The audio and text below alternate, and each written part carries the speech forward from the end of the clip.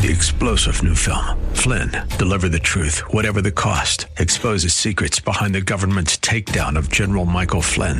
Flynn knew what the intel world had been up to. He ordered the first audit of the use of contractors. This set off alarm bells. He told the truth. He was the most dangerous person for Donald Trump to hire. They had to get rid of Flynn. Flynn, deliver the truth, whatever the cost. Available now. Watch it today. Go to salemnow.com. salemnow.com. There are a lot of people who think they can buy God's favor. They can buy God's gifts with their money, with their flattery. Folks, there's only one way to receive God's favor and God's gifts, and that is through receiving Jesus Christ as your Savior, Lord, repenting from your sin.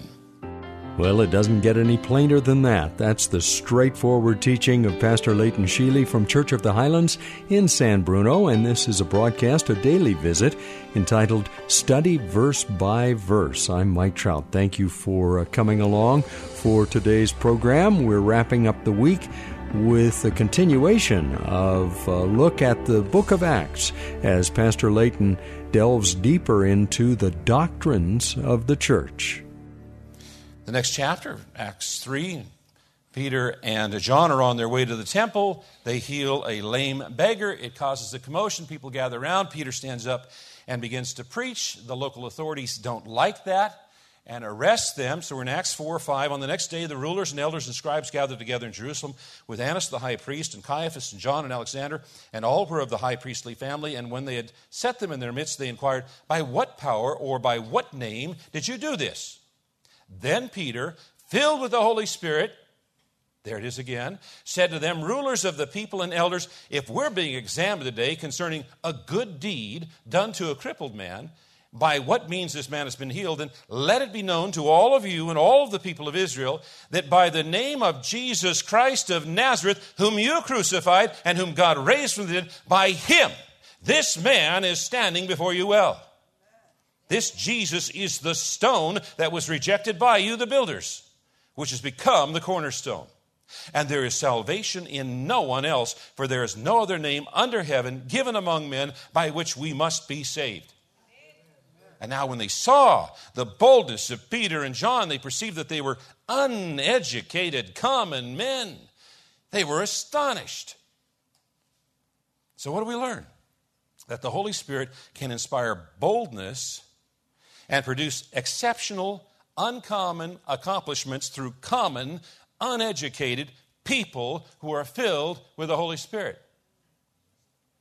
And something else we should note is that this is the second time the Scriptures describe Peter as being filled with the Holy Spirit. The first time was in Acts 2:4, and now it's again in Acts chapter 4:8. Why is it mentioned here? Is it to remind us of what took place in 2:4, or is this a fresh filling? Wayne Grudem provides us an answer in his excellent work in systematic theology.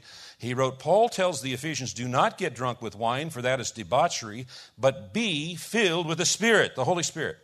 And he uses a present tense imperative verb that could more explicitly be translated, be continually being filled with the Holy Spirit, thus implying that this is something that should be repeatedly happening to Christians. Therefore, it is appropriate to understand filling with the Holy Spirit is not a one-time event, but an event that it can occur over and over again in a Christian's life. Now, it may involve a momentary empowering for a specific ministry, such as apparently what happened in Acts 4, or it may refer to a long-time characteristic of a person's life, such as in Acts chapter 6. In either case, such filling can occur many times in a person's life. Wayne Grudem.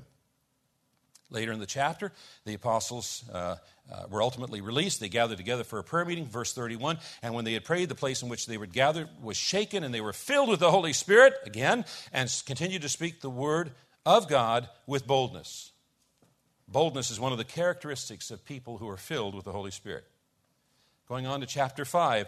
But a man named Ananias with his wife Sapphira sold a piece of property, and with his wife's knowledge, he kept back for himself some of the proceeds and brought only a part of it and laid it at the apostles' feet. The implication is here he claimed he was giving it all.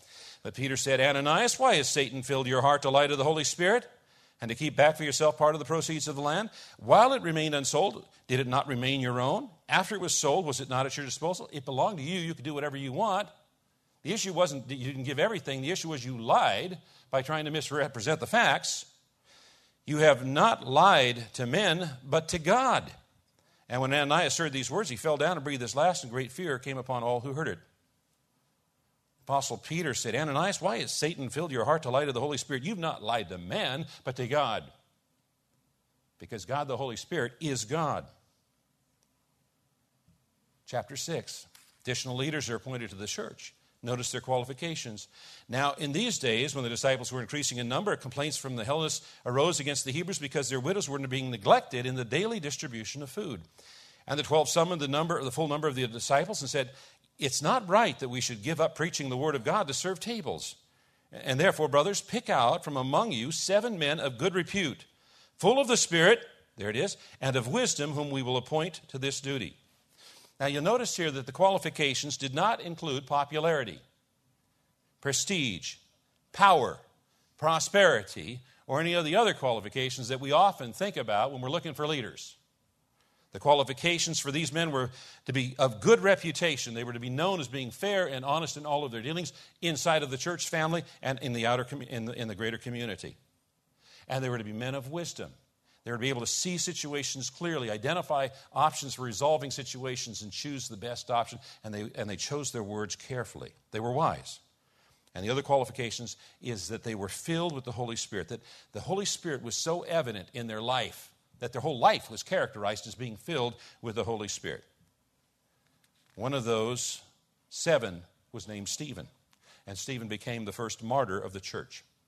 Verse 8, and Stephen, full of grace and power, was doing great wonders and signs among the people. And then some of those who belonged to the synagogue of the freedmen, as it was called, and Saul may have come from that synagogue, and of the Cyrenians and Alexandrians and those from Cilicia and Asia, rose up and disputed, debated, argued with Stephen. But they could not withstand the wisdom and the spirit with which he was speaking. God's Holy Spirit was so rich upon Stephen, and he was filled with such wisdom and power that many well-educated and well-seasoned debaters could not overcome him.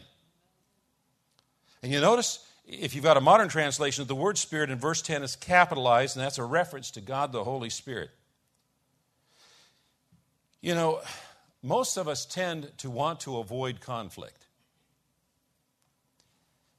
But Christians are called to conflict. We are called to confront the gates of hell.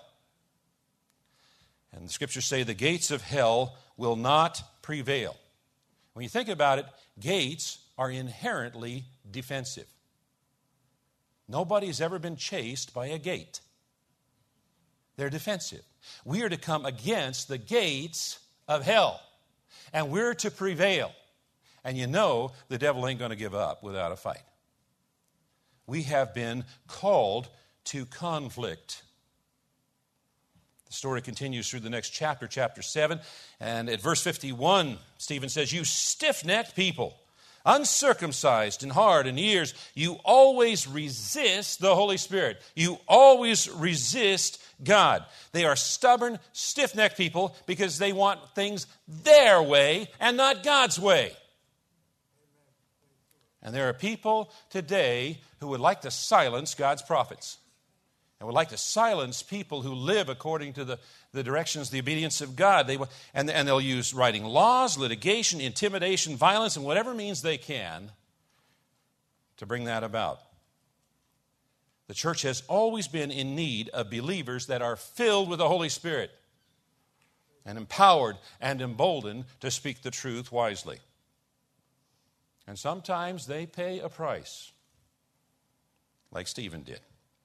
Verse 54, now when they heard these things, they were enraged, and they ground their teeth at him. But he, full of the Holy Spirit, there it is again, gazed into heaven and saw the glory of God, and Jesus standing at the right hand of God. And he said, behold, I see the heavens opened, and the Son of Man standing at the right hand of God. But they cried out with a loud voice and stopped their ears and rushed together at him. And then they cast him out of the city and stoned him.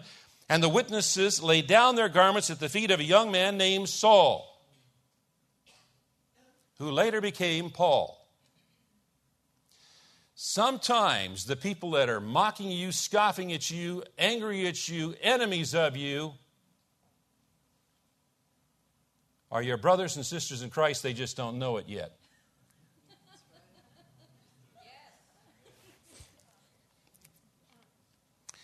As they were stoning Stephen, he called out, "Lord Jesus, receive my spirit."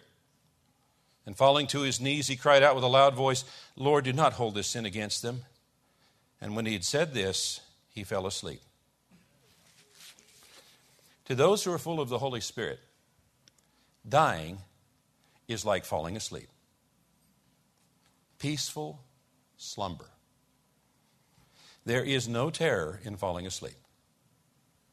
Now, that's not true for those who are unregenerate, for death and dying is filled with many terrors. And although he was murdered by an angry mob, Stephen was so filled with compassion and grace that his words reflected the words of Jesus Christ on Calvary's cross.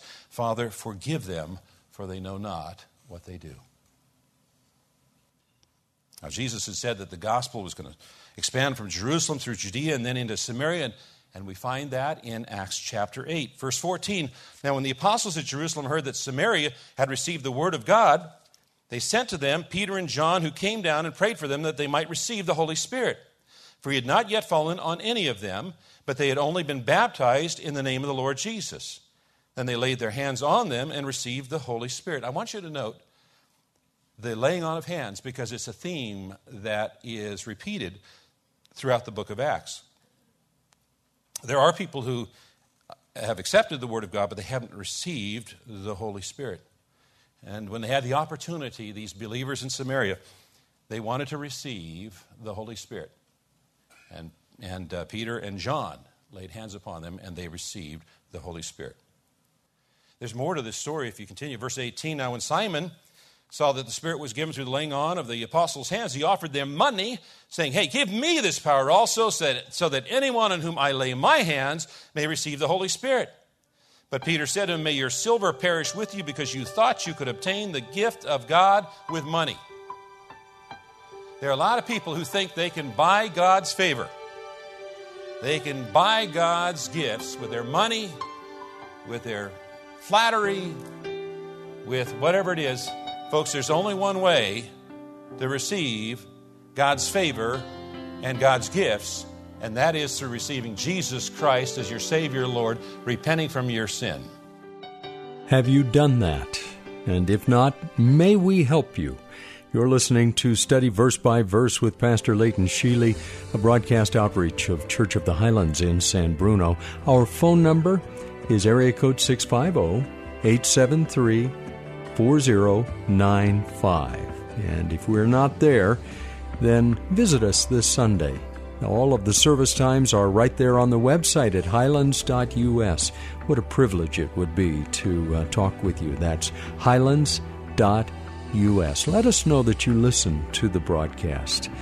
Have a great weekend, and join us Monday when once again we'll open the Word of God and study verse by verse. 3-star General Michael J. Flynn, head of the Pentagon Intelligence Agency, knew all the government's dirty secrets. He was one of the most respected generals in the military. Flynn knew what the intel world had been up to. He understood its funding. He ordered the first audit of the use of contractors. This set off alarm bells.